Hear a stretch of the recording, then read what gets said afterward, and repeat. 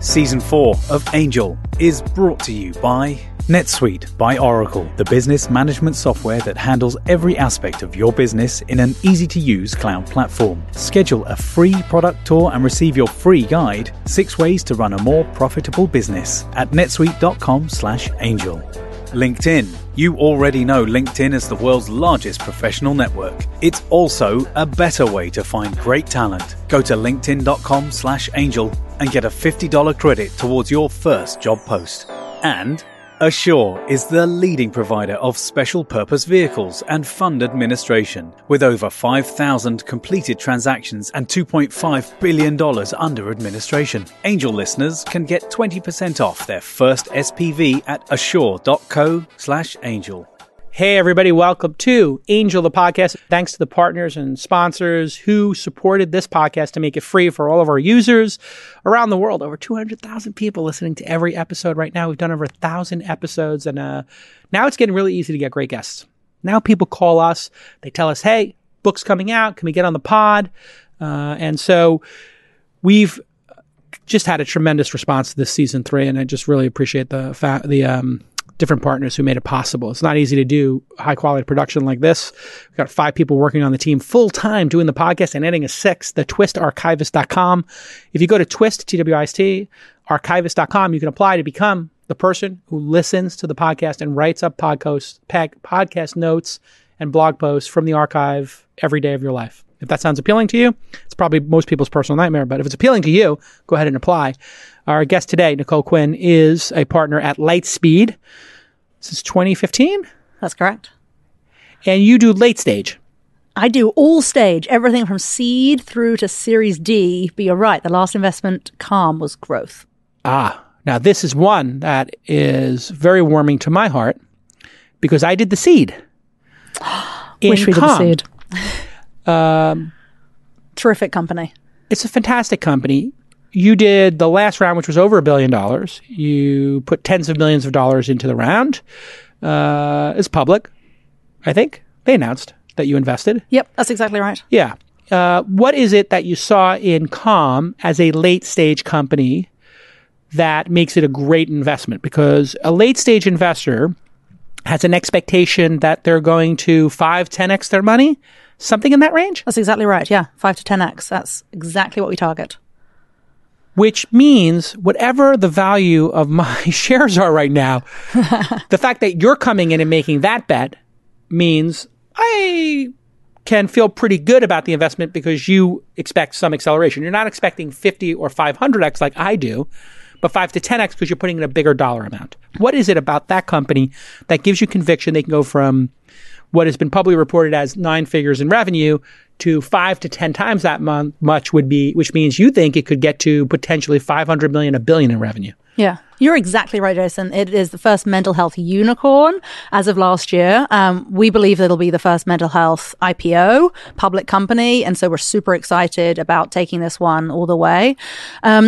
We have known the incredible founders, Michael Acton-Smith and Alex Tu, for many years, and we've looked at prior rounds. The reason why we got so excited about this particular round was because this company has really doubled down on innovation, R&D, and they're constantly reinventing themselves, coming up with the next new thing. So when you first invested, it was a meditation app. Right. Meditation, in my view, is more akin to a vitamin, a supplement. It's a nice to have. You know you should be meditating. Right. You know that that's really good for you, but you'd end up not doing it. You end up churning. Engagement's not that great. Then the company did an amazing hackathon. They came up with sleep stories. Now, sleep is more akin to a painkiller. Right. It's like, God, I can't sleep. I need this right now. You reach over, you switch on the sleep story. So what happened after the company introduced sleep stories was engagement went up 3x, retention really improved, and the company's now in this terrific spot where they've got a huge amount of content on the app. Customers are loving it. Best in class retention. Like the annual numbers are better than anything else we've seen in consumer subscription world. Wow.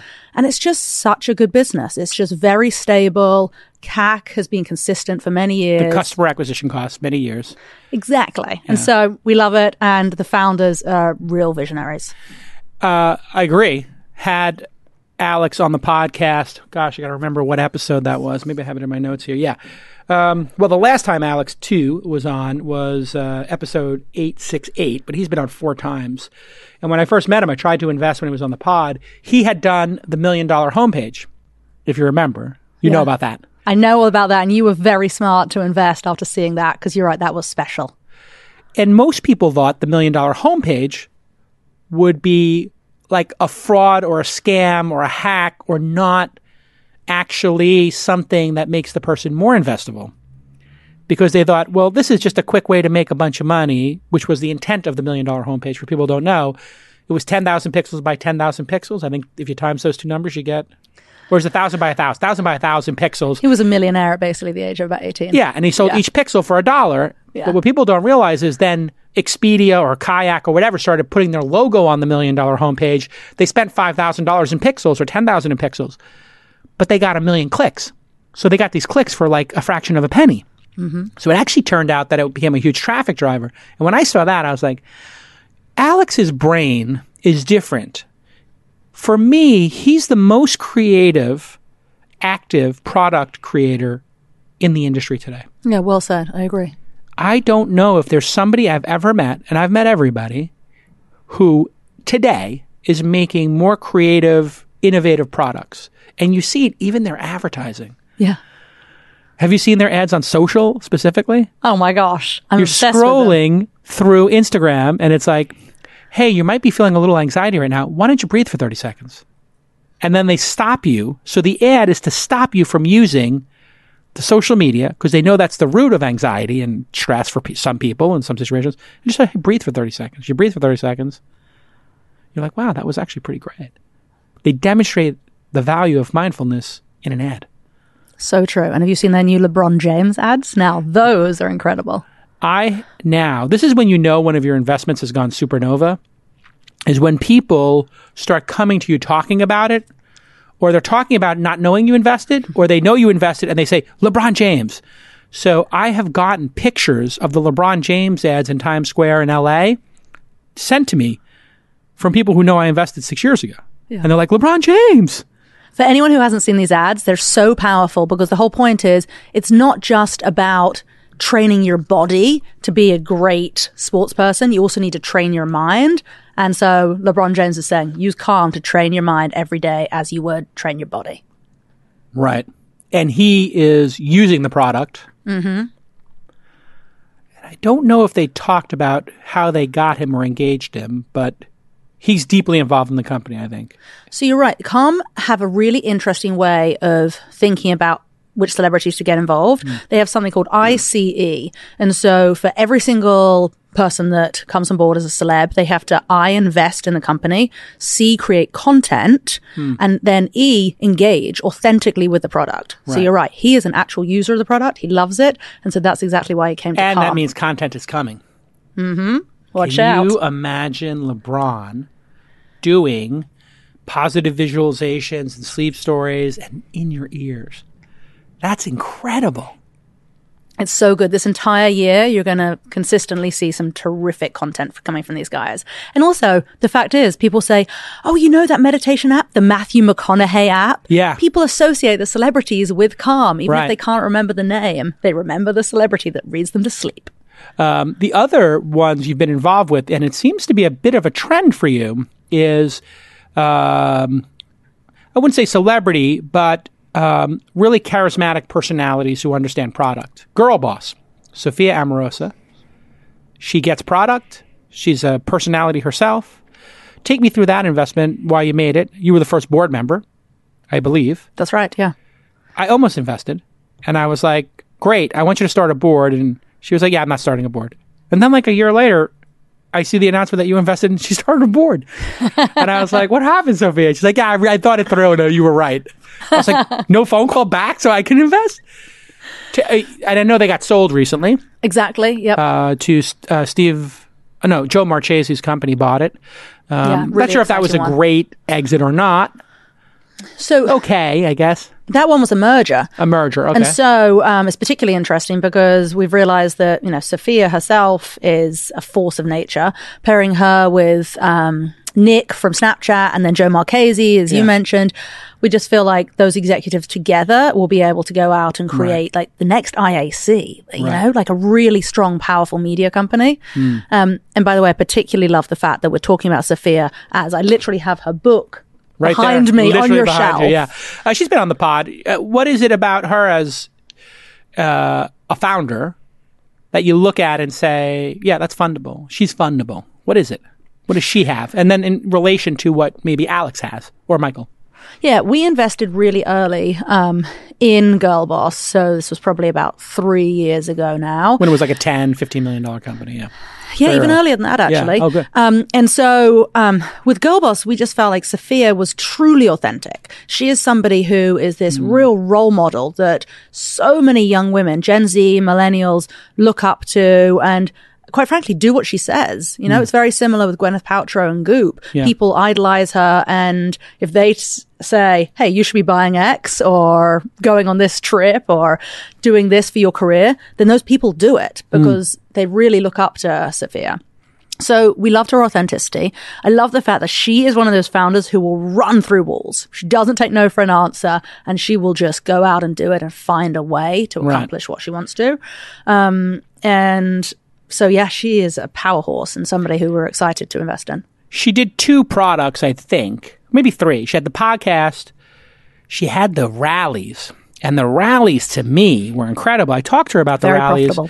And they were very profitable. And I was like, this is the business. She's like, no, social network's the business. And I was like, and then she also podcasting. And I was like, I don't think that you're the natural podcaster. I think she's the natural podcast guest.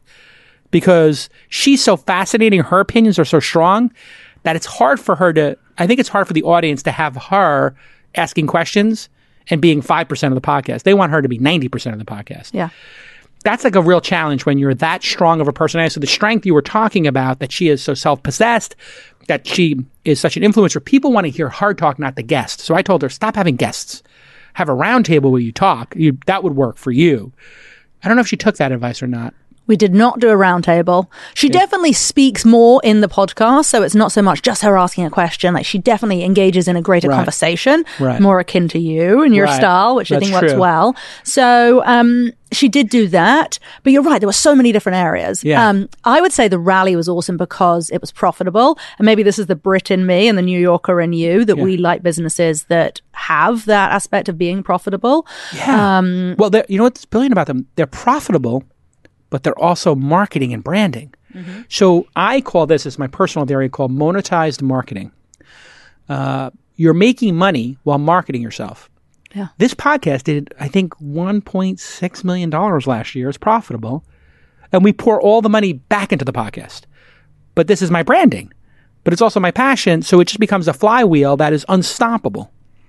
So true. And also when you talk about the rallies, like the actual in-person rallies being great for branding and marketing, that's true. And this is a trend that we're excited to invest in because I think Lightspeed have always kind of been at the forefront of investing in new trends that may seem silly, may seem like fads, but actually turn out to be long-term interesting businesses, interesting spaces. So the next one for me is like these in-person experiences. So maybe that's the rally, maybe that's the Museum of Ice Cream, maybe that's VR experiences, but it's a huge space and people... Have you found any other investments in that space yet? I mean, Goop has their things. Anything else in that space? We have invested in a company in the space and it'll be announced very soon. You'll be the first to know. Early stage or later stage? Still chance for me to weasel my way in is the underlying question. Always. Series A, is that okay? Yes. Yum, yum. Done. You know, see, this is the great part about having the podcast. I can't help promote. I got 300,000 followers on Twitter. So when I try to weasel my way into a cap table, even if I can't get a big slice, I'm okay with a small slice. Yeah. You ever have a half a slice of pizza? Tastes great, even one bite. Let me tell you something. Half a slice of pizza, better than no slices. Of course I want 3 slices. I want to try to pound those 3 slices. But I'll take a half a slice. I'll eat the crust if I got it. I want to get in there. But I agree with you. What do companies like Ring, Hint, and Tecovas have in common? Well, they're all using NetSuite to accelerate their growth. Successful companies know that in order to grow faster, you must have the right tools. If you want to take your company from 2 million to 10 million or from 10 million to 100 million, NetSuite by Oracle gives you the tools to turbocharge your growth.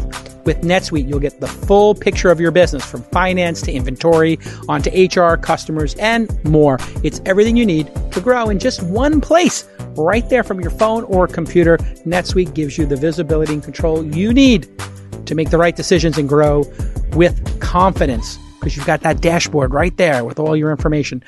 That's why their customers grow faster than the S&P 500. NetSuite is the world's #1 cloud business system, trusted by more than 19,000 companies. You heard that number right, 19,000 companies relying on NetSuite. It's also the last system you'll ever need. You're not going to rip it out. Nope. NetSuite. Business grows here. So to schedule a free product tour right now and receive your free guide, the 6 ways to run a more profitable business, go to netsuite.com/angel. That's right, netsuite.com/angel. netsuite.com/angel. Thanks for supporting the pod, and let's get back to this amazing episode. Goop also does events.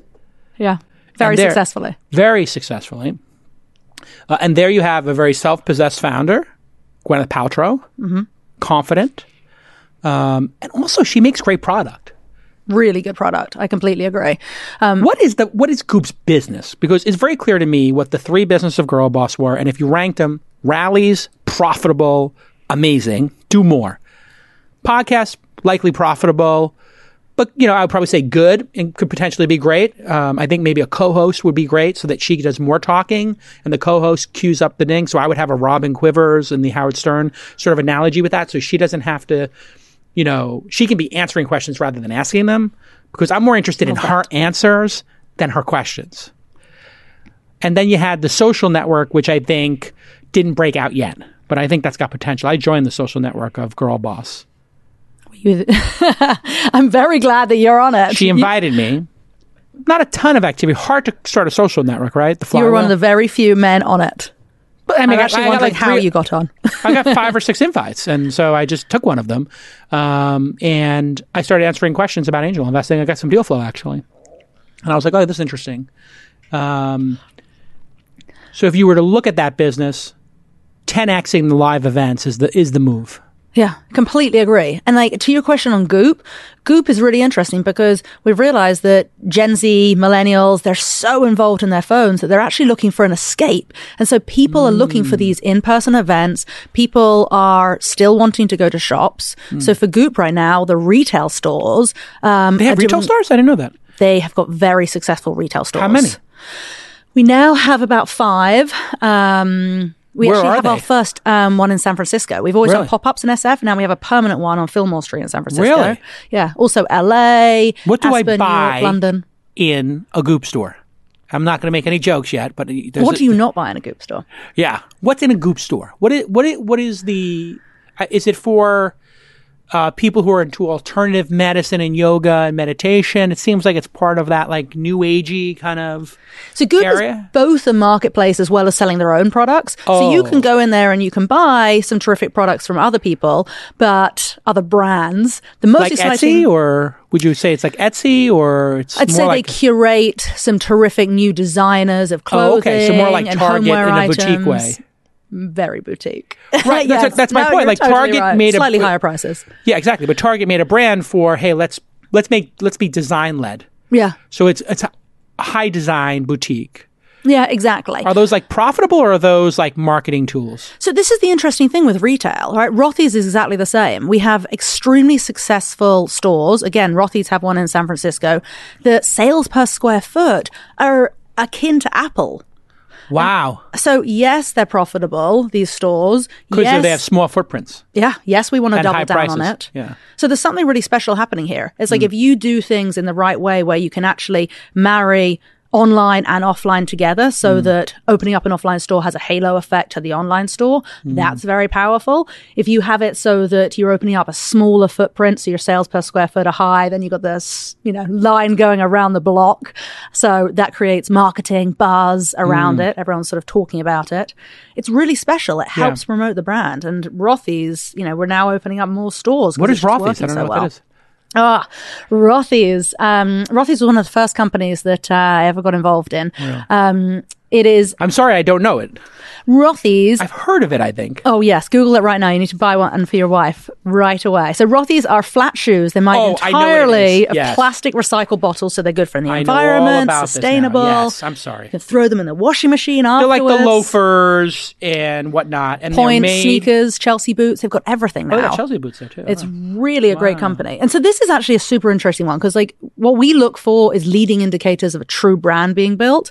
And when we saw Rothy's in the really early days, like pre-Series A, that was exactly what they were showing. They were showing high repeat rates, high referral rates, customers talking about it, loving the product. I would speak at a panel and people would say, excuse me, first question, are you wearing Rothy's? And then they'd turn around and they'd tell the rest of the women in the audience, you need to buy a pair of Rothy's. As a woman, what is the appeal of Rothy's shoes? Here they are. Ooh. There's the Mary Jane. 49,000 plastic bottles. Oh, so this is using the plastic to print these, right? 50 million plastic bottles have exactly, as you say, been recycled to make these Rothy's. So they're doing great for the environment. There's a lot around the block for these, right? They're hard to get. Exactly. Are they like... No, you can still get them online. Oh, okay. But yes, they sell out, so buy them quickly. $145 for recycled plastic designer loafers. Those ones are 125 below. So yeah, there's a range in prices, but these shoes last forever. They last forever. So I've had mine for 3-4 years, the very early ones. Well, they're made of plastic. Plastic is made to... That's the promise and the disaster of plastics. You put them in the ocean, they last forever. You put them on your shoes, last forever. You don't have to waste. Much better than on your feet forever than the ocean. Exactly. I mean... And so for here, it's like...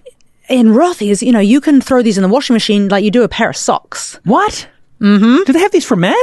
Not yet, sorry. But your wife will love you if you buy her a pair. Come on, Jason. Really? Yep. Good present. Really? Delayed Valentine's gift. Yeah. So these are incredibly high margin. Yes. I would think. And they're collections, and they're doing online and offline. And the offline is designed for awareness. Do the stores have to be profitable in this model? When you look at Goop or any of these stores, do you think they need to be profitable, break even, or even lose money if they acquire customers? How do you look at those as a board member, as an investor? So it's interesting because someone sent me an email yesterday saying, oh, I only want to look at e-commerce companies that have raised more than $20 million. And I was like, so that makes no sense in e-commerce because e-commerce, there is actually an inverse correlation between amount raised and how well they're doing. We look at e-commerce companies that are capital efficient, that are quite often profitable. Companies like Rothy's, companies like Lady Gaga's House Beauty, profitable in year one. We love these businesses because they have high margin, customers are coming, and I mean, they're willing to get these costs down so low that they can still charge good prices to the customers. It's just that they're going to run their business in a sustainable way so that they can be profitable and don't have to continue to raise money from investors. So I think we're a little bit different. You know, we didn't invest in the Caspers of the world. I guess I spent before like 10 years working on Wall Street, taking a lot of these companies public. And I really do think it's important to have profit at the end of the day. Yeah. And so that's how we invest at Lightspeed. We do actually look at these companies and look at their margins. Where'd you work?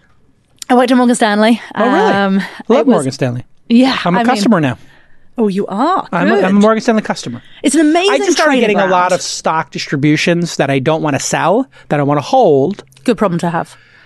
Yeah. High-class problem. You know, the things I invested in, 7, 8, 9, 10 years ago, a lot of those are going public. And then I'm an LP in like 10 funds. Yeah. And they start sending me shares. And I needed a place to hold the shares. Wealthfront doesn't really let you hold shares. And Morgan Stanley does. And it's really actually, I was pretty impressed with their interface. Are you a customer of theirs or? I'm a customer by default from 2005, starting working there. Seems like a lot of people do their stock distributions using Morgan Stanley when like a company that you invested in. Morgan Stanley or Merrill Lynch. Exactly. They distribute the shares on them. So it just makes it super easy for me to have that account. Just like, oh yeah, here are your shares. Completely agree. It's a wild moment as an investor. Have you had many of these moments yet? Because you've been investing for 5 years now? Exactly. 6 years. 5 years. Have you had that moment where a company you invested in as a firm then goes public or whatever, or gets acquired and you get distributed shares and then you personally get shares in your account? Have you had it? We have had, fortunately, we've had many of these moments over the last, I guess, like 3-4 years. Such a Because we've had Nutanix, AppDynamics, MuleSoft, Wow. Snapchat. Over the last few years, Lightspeed's had so many terrific exits. Pinduoduo. Yeah. You forget, we're one of the top global VC firms. And so it really benefits having China, India, Israel, now Lightspeed Europe as well. Right. So Oh, we wow. have exits all across the world. And most of our Lightspeed LPs have actually invested in all of our funds. And as a partner, and people don't understand how this works, you guys decide, do you want to sell the shares and give cash to your LPs or just give the shares to them and let them decide if they want to hold them? Yeah. And most of the time, it seems, in the great, certainly in the great companies, there's more money to be made post the IPO, like Google, Amazon, Netflix, Facebook. Because at the Not end of the Facebook. day, the last double is the most important double, right? So, yeah. The last double's on a big number. You may want to hold on and try to double that last one. Hold. That's why you should hold onto your calm stock, because there's going to be many more doubles. I feel that way. I'll be transparent, we did pair 10% at the $250 million round. Just 10%. And I think we locked in a 3-point-X for our syndicate investors. And it was hilarious because we let them know, they were like, wait a second.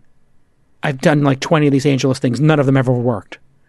And they're a little sour to it, right? And they're like, wait, we just made this investment 4 years ago. You're telling me I made 3 times my money in 4 years? That never has happened in my life in the public stock market. I'm like, well, yeah, but you still have 90% of your shares left. And this one person didn't understand that. They thought they had just made 3X and they were thrilled.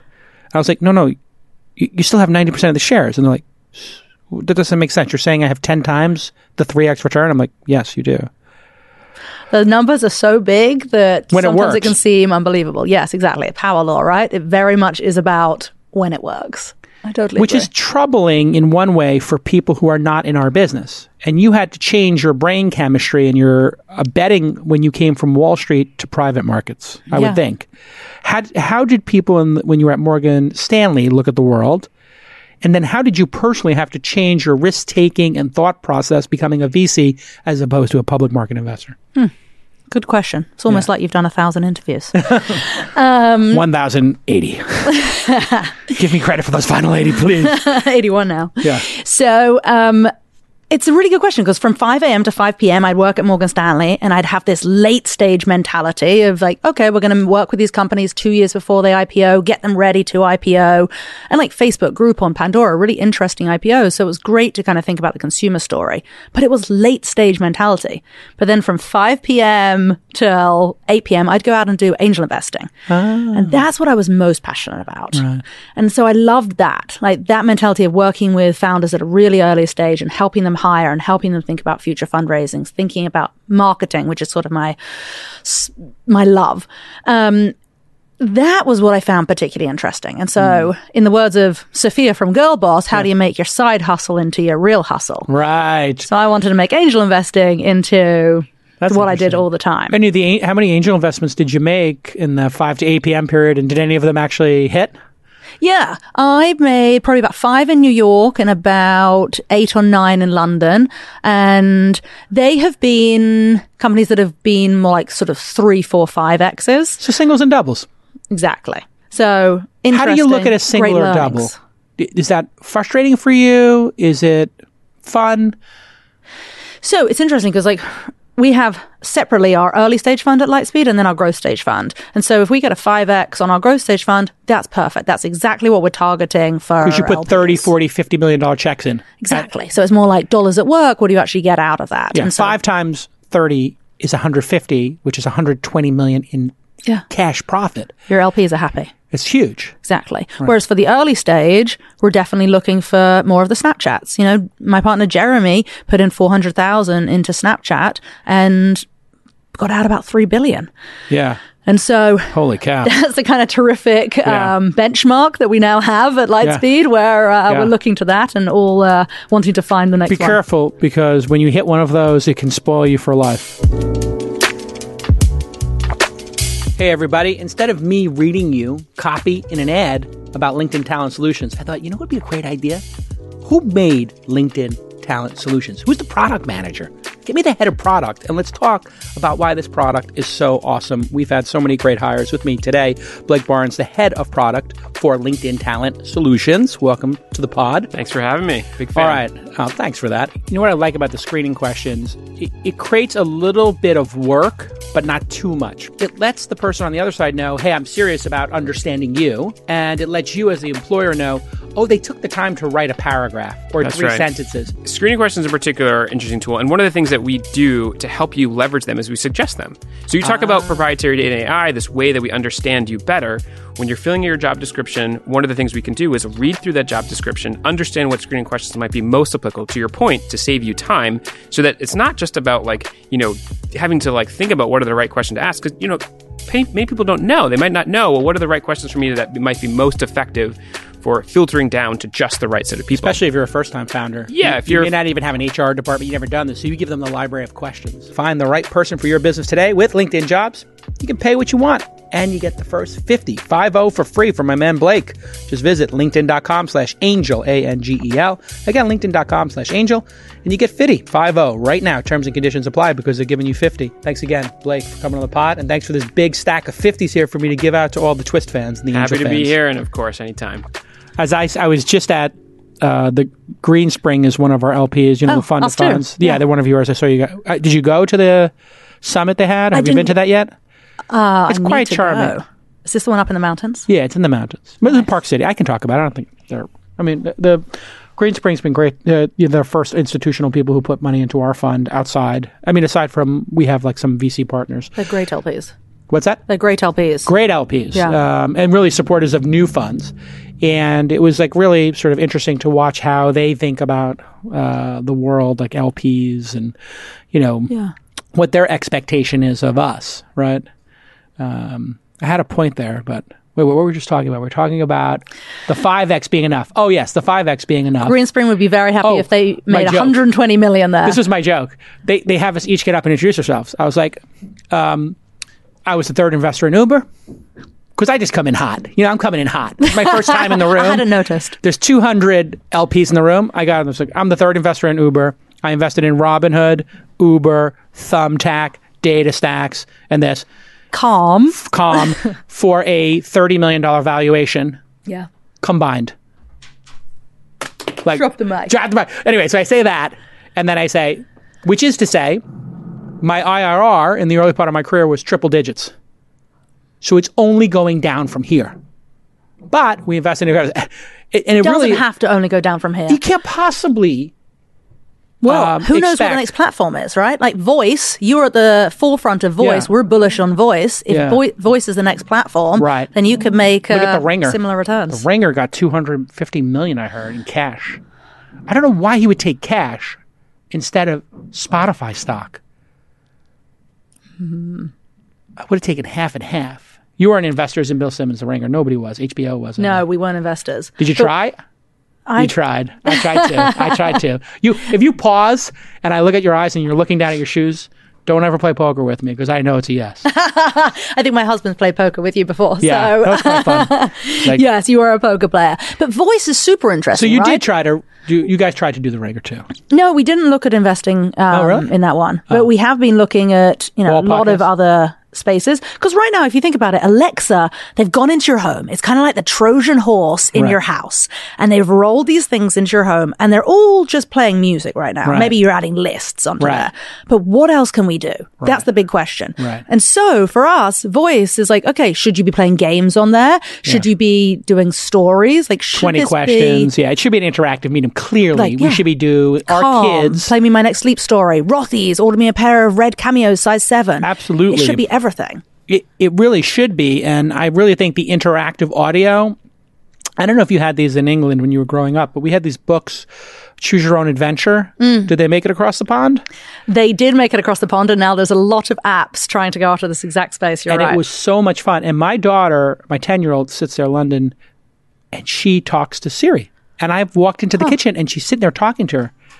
And she's asking for the definition of words. And I started doing a thing in the car. Whenever she didn't know a word, and this is for the last 4 or 5 years, I'd say, Siri, define the word resilient. Siri, define the word indefatigable. we do this for 4 or 5 years, and we listen to audiobooks. And I had the greatest dad. I'm a girl dad, like Kobe. I've met your girls. Yeah, I got 3 girls. So yes, you have met them. So I'm a girl dad. I'm like, I'm going to make these into like warriors, like Wonder Woman, Amazon princesses. Like they're going to just be warriors. And one of my things to do with them is to really get their verbal ability like really high. And I would say to her, I have The Hobbit, which I used to listen to, but they wouldn't let us listen to it until I was 12 because it's scary. You're 6 years old. It's half as when I heard it. You might not understand it. It might be a little scary. It could give you a nightmare. She's like, I can handle it. I'm like, all right, if you want to listen to The Hobbit, there's orcs and there's some crazy stuff. I listened to The Hobbit with her like 5 times. You want to have somebody have incredible verbal ability, audiobooks, and defining words while you're in the car. Yeah, it's so true. But you know the problem? What? The problem is there's no search and discoverability on voice. Oh, it's brutal. It's sort of like the apps. Well, it's sort of like Apple and the iPhone before the App Store. Right. App Store came along, and then suddenly we were able to search. We were able to discover these new amazing apps. And App Store is So not we a need great that. search experience either.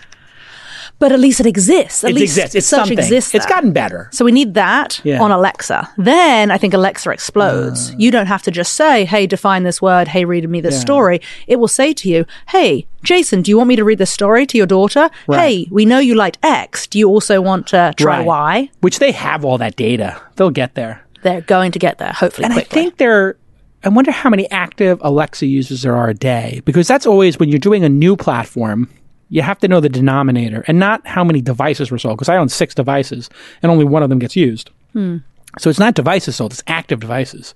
Have you figured out how many active devices there are? So we've been looking at how many millions there are of the actual devices in the home, but the issue is that however high DAU is, it's the retention that's the issue, because people are just not coming back time and time again. They find something once, and then there's nothing to remind them to use it again. There's nothing that comes up on their phone saying, hey, time to use your Calm app today. Yeah. So That's one of the problems. That's lacking. This is why I think the Echo, I think it's called the Echo something. What is it called? I have the one that has a screen. Oh, the show. The Show. Yeah. Do you have one? One of the shows? We do have one of those, yeah. It's the best one, because what it does is it's putting stuff in front of you while you're sitting there. So it's you see a thing that says your package is delivered, and then you see news stories coming up. Yeah. And then it says, explain to me what happened at Democratic debates, or say Democratic debates to hear the story. So it's almost like you're getting this carousel kind of effect, and you could dive back in, but it should be, doing that. So if Google and Apple came out with that device, like an iPad Lite, like a standalone Siri would be incredible in that regard. Voice and the screen together, you're saying, super would powerful. be exactly, Because you're not interfacing, you're not pressing the screen. The screen is just showing you. Yeah. And like flashing up with an preview. advertisement. Try this one. Try this one. Yeah, it's just like a little menu of like what is possible. Yeah. Voice could be the next platform, because it's interesting, right? It's like we had web, we had mobile, we're in between platforms. Who knows what the next platform will be? People thought it would be investing Oculus and VR. That's dead on arrival. We've been investing in marketplaces and brands that kind of transcend across different platforms and could go into What's voice. an example of that? I mean, Rothy's and Calm are terrific examples Yeah. of that. Lady Gaga's House Beauty. It's like, you can buy it on you're in web. Lady Gaga's House Beauty? Yeah. Oh, wow. Are you personally Now, the investor or? Yeah, on the board. I just met her. You need to have her on the podcast. I hung out with her for like 4 hours at my friend's birthday party recently, and her and my wife became fast friends. She's friends with a couple of my other friends, and Isn't she inspirational? she's fun. Yeah. She's fun. She's she's really an open fun. book. I mean, we started talking, and woof. Yeah. She's really likes to talk. She really does. Really extroverted. I thought she was a super introvert, and I don't know if she's faking it or not. I couldn't get a read. I always try to get a read on a person if they're an introvert or an extrovert. No, she has strong opinions. Very strong She is opinions. somebody who, when we met her, we wanted to know how authentic is this, her doing a beauty business? What is her commitment? Oh my gosh, we were blown away. Yeah. She said, there are 3 things I'm passionate about in this world. That is music, that's acting, and that's beauty. So when I start a beauty business, this is not something I'm doing for a year. I'm in this for the long run. We're doing this Amazing. for 10 years and building a really meaningful business here. And what is her beauty brand? What are the products? So it's called House, Haus, Labs. And we've come up with a whole array of incredible different cosmetics. I will send you some for your wife. Absolutely. So we're starting with cosmetics, and it's very authentic to her, right? So it's like big, bold, beautiful looks. Yeah. And we do these drops because at the end of the day, newness really drives e-commerce businesses. So we do drops every few weeks. We have a new superstar product. team. Wow. We've basically brought in people from Benefit, people from The Honest Company, people from like some of the best businesses in beauty. It's very interesting. When you and I were getting started, investing in companies, celebrities were kind of like hired guns. They just wanted to get a paycheck. Then they went into wanting to invest, and now they want to start them. Very different now. How do you determine when somebody's dabbling and just wants to get in on like a quick, flip and make some money versus super committed? Yeah. And because, a lot of these folks would get these huge paydays and they didn't actually drive meaningful engagement in other people's brands or their own. So how do you make that determination as to do it or not? That is always our number one question with any entrepreneur, but especially with a celebrity because they have so many different commitments on their time and things that they could be doing. Gwyneth, for sure, is making Iron Man and Marvel movies. Exactly. Right. So Lady Gaga will say, this ain't no licensing deal. Right. This is something I have my fingerprints all over to the point where this is a crime scene. Right. And she's exactly right. Like no product or color or model or name of a product got picked without her having a view on this. Right. And at the end of the day, we're very bullish on celebrities being involved in these companies, whether they're founders or whether they're Matthew McConaughey reading you to sleep. Because we live in this world where it's so expensive to acquire on Google and Facebook right now. It's just becoming increasingly expensive. I never thought about it that way. So celebrities are an acquisition channel. Very good acquisition channel. Right. Scalable, repeatable acquisition channel where it's far easier and far cheaper to acquire a new customer by getting them to turn them from a fan to a customer than it is to acquire a brand new customer. I wonder how Instagram looks at this, because Instagram's trying to disintermediate like this relationship between Lady Gaga or whatever celebrity and like commerce. Yeah. And they don't share revenue and they don't let you do sponsored posts, right? Like if you want to do a sponsored post and you're like high up, you have to cut them in. They don't want to just let you do that. And they'll have the algorithm actively fight against you, from what I understand. I'm saying that, not you. I know you need to keep your relationship with Instagram. I don't care about my relationship with anybody. I care about the truth, as you've learned.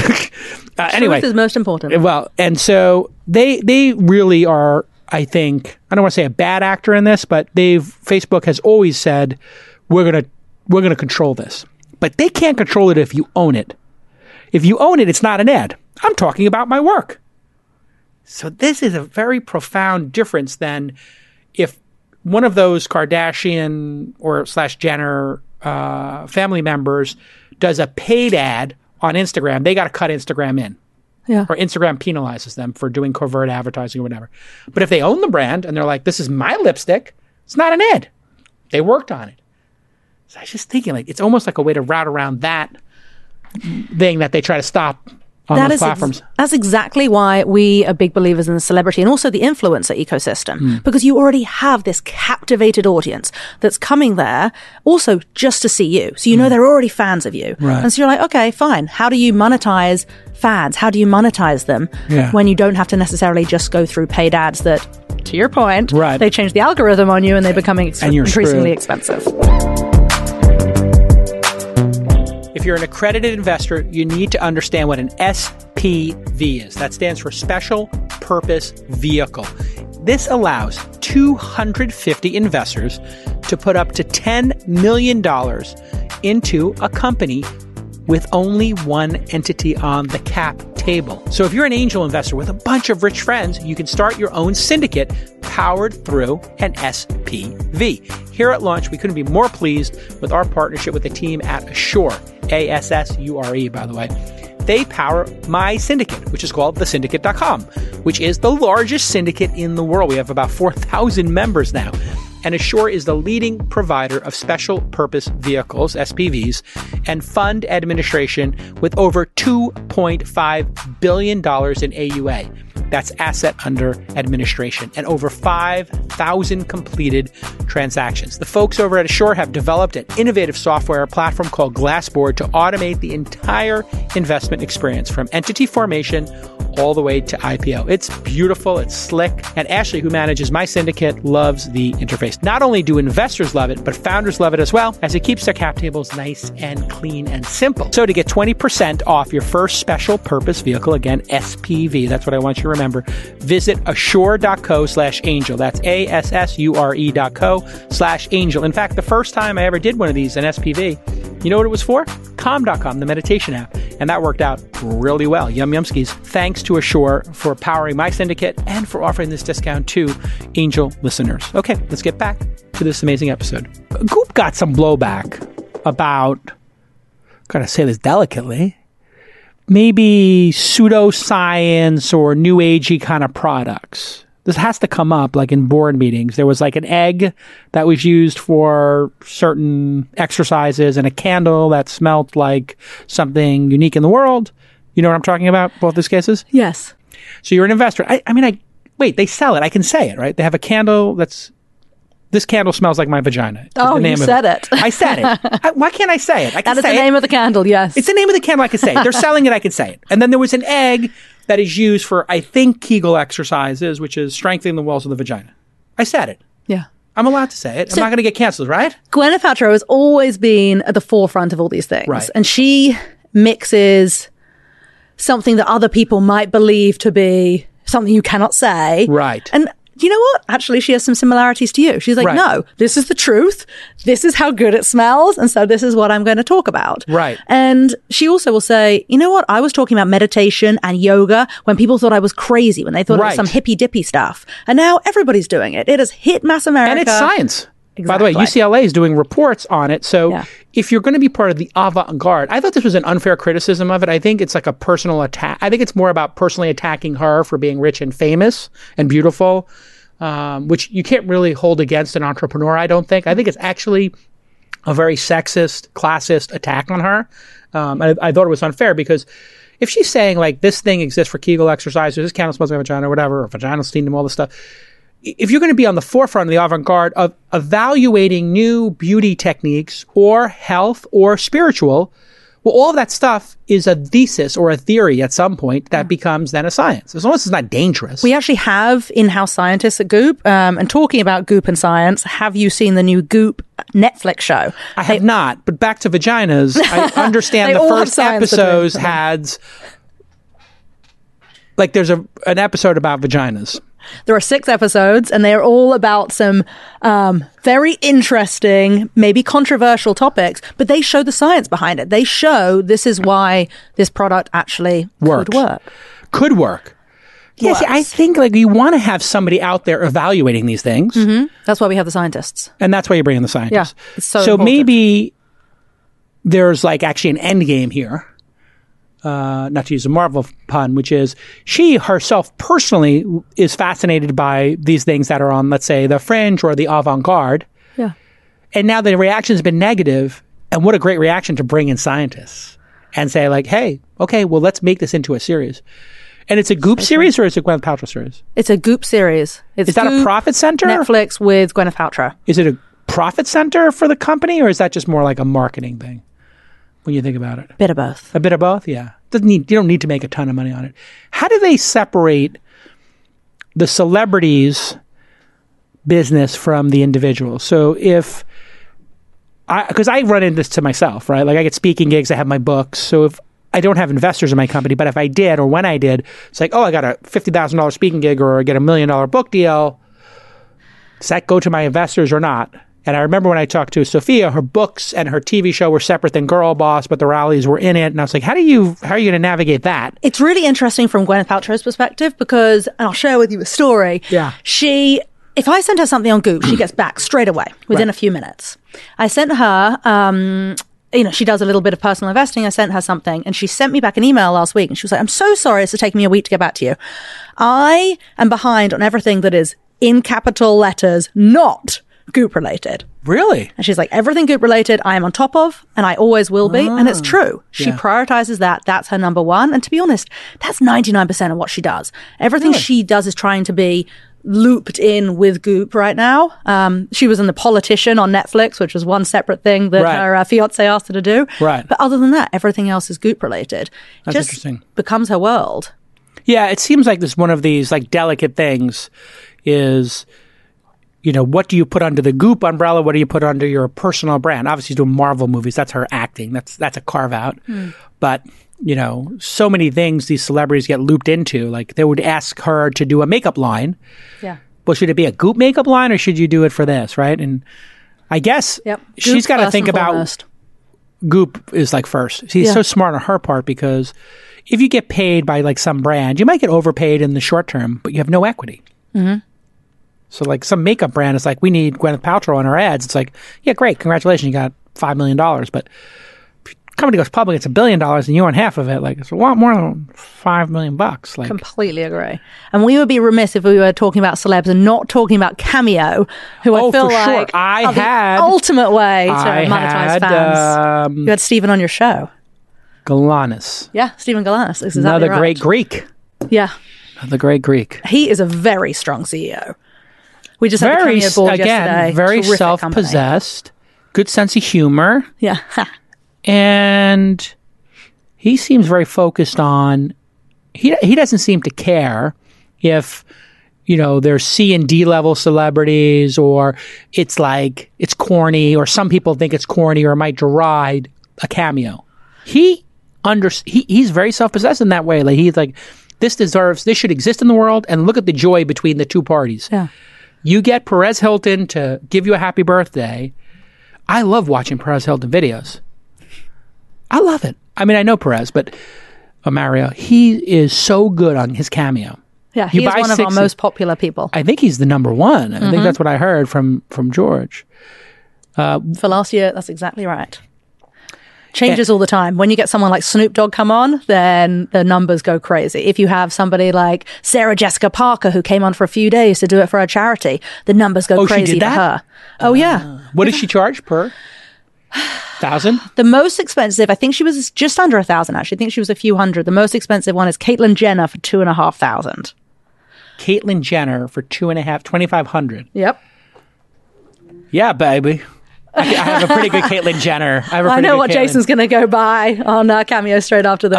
My friend Phil Hellmuth, the poker player, decided to put himself on Cameo, and then all of the other poker players in our game decided to, break chops and like put in their cameos for him. But you know what you're talking about is exactly why Cameo is spreading virally. The business grew over 5x last year, and that's because you have one person come on, they promote it to their fans, they all get excited and buy, and also you have one person from a football team come on, then all the other football players want to come on as well. It's got built-in virality. Yeah. Hey, you're monetizing this while sitting in the locker rooms? I want to monetize my time in the locker rooms and monetize my fans. The thing about it, like I would never do that kind of stuff, like originally, but the reason I'm coming around to it now is because fans love it. That's the thing. I get asked to do so many selfies in my little orbit, which is founders. Yeah. If I'm at a party that's about founders, I'll get asked, to do a dozen or 24 selfies. If I'm in any other party, nobody knows who I am, right? And I'm like, this feels like the new selfie, like the personalized message. And I have people all the time now ask me, can you create a video and say this? And I look at them and I'm like, I would never ask anybody to take a picture with me, let alone ask them to create a video. But young people are like, can you make a video for my friend and say, happy birthday, Sarah Nicole, and congratulations on your investment? I'm like, no. Times are definitely changing. Gen Z is so much more comfortable with this. And at Lightspeed, we always look for a technology overlay on an existing consumer behavior. So you're right. The existing consumer behavior here is a selfie. Right. And Cameo is that technology overlay that manages to make the selfie go viral. There are people in Howard Stern, the radio host, who's just a great interviewer, but he has something called the Whack Pack, which was his like collection of like just weird, odd people in the world. Completely politically incorrect. He couldn't have collected the Whack Pack now. But he did it in the 90s and the 2000s. And the members of that Whack Pack, just weird people, are all making like 5, 10, 15,000 a month, and they never made any money before. And so it's incredible. Like, it is incredible. And Howard Stern, I feel like, is so much at the forefront of like mass consumer. If you want to be a consumer investor in Silicon Valley, you need to constantly be thinking about what are consumers doing outside Silicon Valley. Speaking and listening to Howard Stern is one of the best things you can do. Yeah, I think I wrote this blog post about how Howard could make $1 billion if he took his show and made it into a podcast. If you just think about how... Commercialize it. Well, he's doing pretty well for himself. I think he makes like $150 million a year or something like that. It's incredible, and he doesn't have to work on anything. If people want to pitch you, what kind of businesses, what kind of founders do you find yourself if you reflect on who you write checks to? Just looking at the existing ones, confirmation bias. What type of founders have you invested in? Not what you would normally publicly say, this is what we're looking for in a press release or on your website, but looking back at who you invested in and being reflective, what type of people did you invest in and have great outcomes with? Yeah. The confirmation bias. What are the common characteristics of these folks? So Celebrity's one, obviously, but let's put that aside because it's too obvious. But it's somebody, I love the idea of like founder product fit. And so as an angel, I invested a lot in companies in fintech, used to work at a fintech startup, companies that were in marketplaces. And then now it's been a lot of like consumer subscription, e-commerce marketplaces.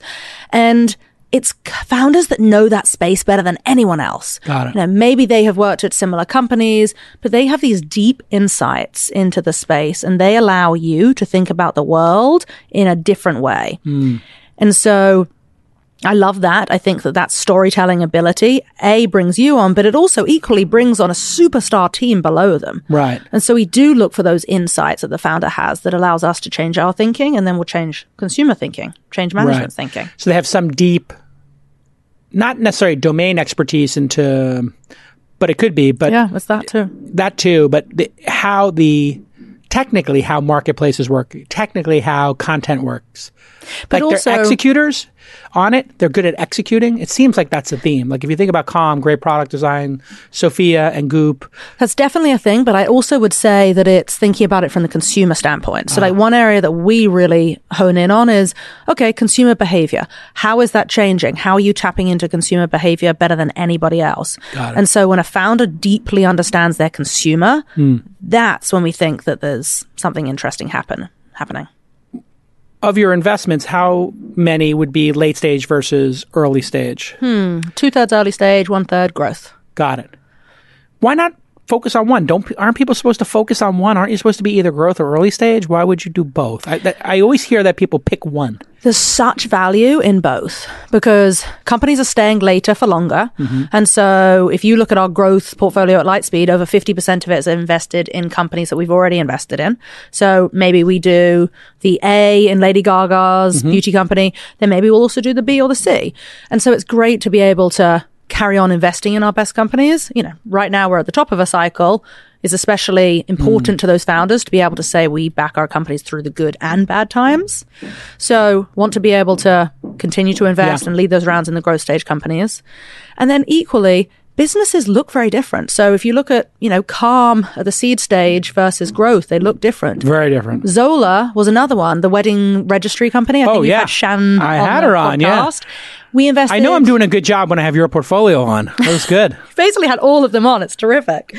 And so we invested at the Series B in Zola. And that made a lot of sense because love that founder. The company was just humming at that point. Yeah. She figured it out. She really did. That's when we invest, when they figure it out. Yeah. It is a nice time to invest because there's too many experiments and companies going on. And trying to predict the future and figure it out is a lot more. I think it's a fool's errand to try to predict the future. I think like you can see what's the quality of the first rally boss. What's the quality of the first girl boss rally? What's the quality of the second one? That's enough information to make an investment. Completely agree. And that's why you actually can find founders who have figured it out at the seed or Series A stage because they've been around for even like 2 months, but they've got that data. They know their customers are loving it. They've got their engagement retention figures. And that's when we get excited. All right, Nicole Quinn, partner at Lightspeed. Thanks for coming on the pod. You can follow her on Twitter, NIK_Quinn, QUINN. And best way to get in touch with you when you're pitching, best stage to be at? Go through a founder, go through a mutual connection, or you take a cold email? I reply to every single email I get. So really? Drop me an email. As opposed to Jeremy.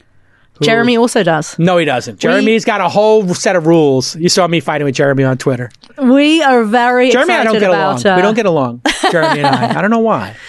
Well, we try and reply to every single email. So I don't think drop us Jeremy an likes email. me. Jeremy don't like me. Jeremy Lou. I You love told him you're coming on the and pod? I actually didn't, Oh, okay. but I'm going to tell him that I had a great time on the pod. I'll have him on the pod. I don't know why. You should. Jeremy is a terrific investor. I know he's very good, but I dunked on him a couple times on Twitter because I was like, you know what? Like, he was doing this like whole thing, like, here's how to email me. And I was like, just email. Don't tell people how to email you. I took offense to it. And we got into it on Twitter. But you know what? This is the thing about Twitter. You get in on Twitter and then you wind up loving the person. I think we could be good friends. I think you would end up loving him. I think he is brilliant. So. He's a good friend. Open good invitation to investor. Jeremy Lou to come on the pod. All right, Nicole, thanks for coming on the pod. And Thank you, Jason. Save me some room on those cap tables. Remember, half a slice better is fine. I'll take some. Done. I've got one for you right now. You do? All right. Yum, yum. We'll talk. Bye-bye, everybody.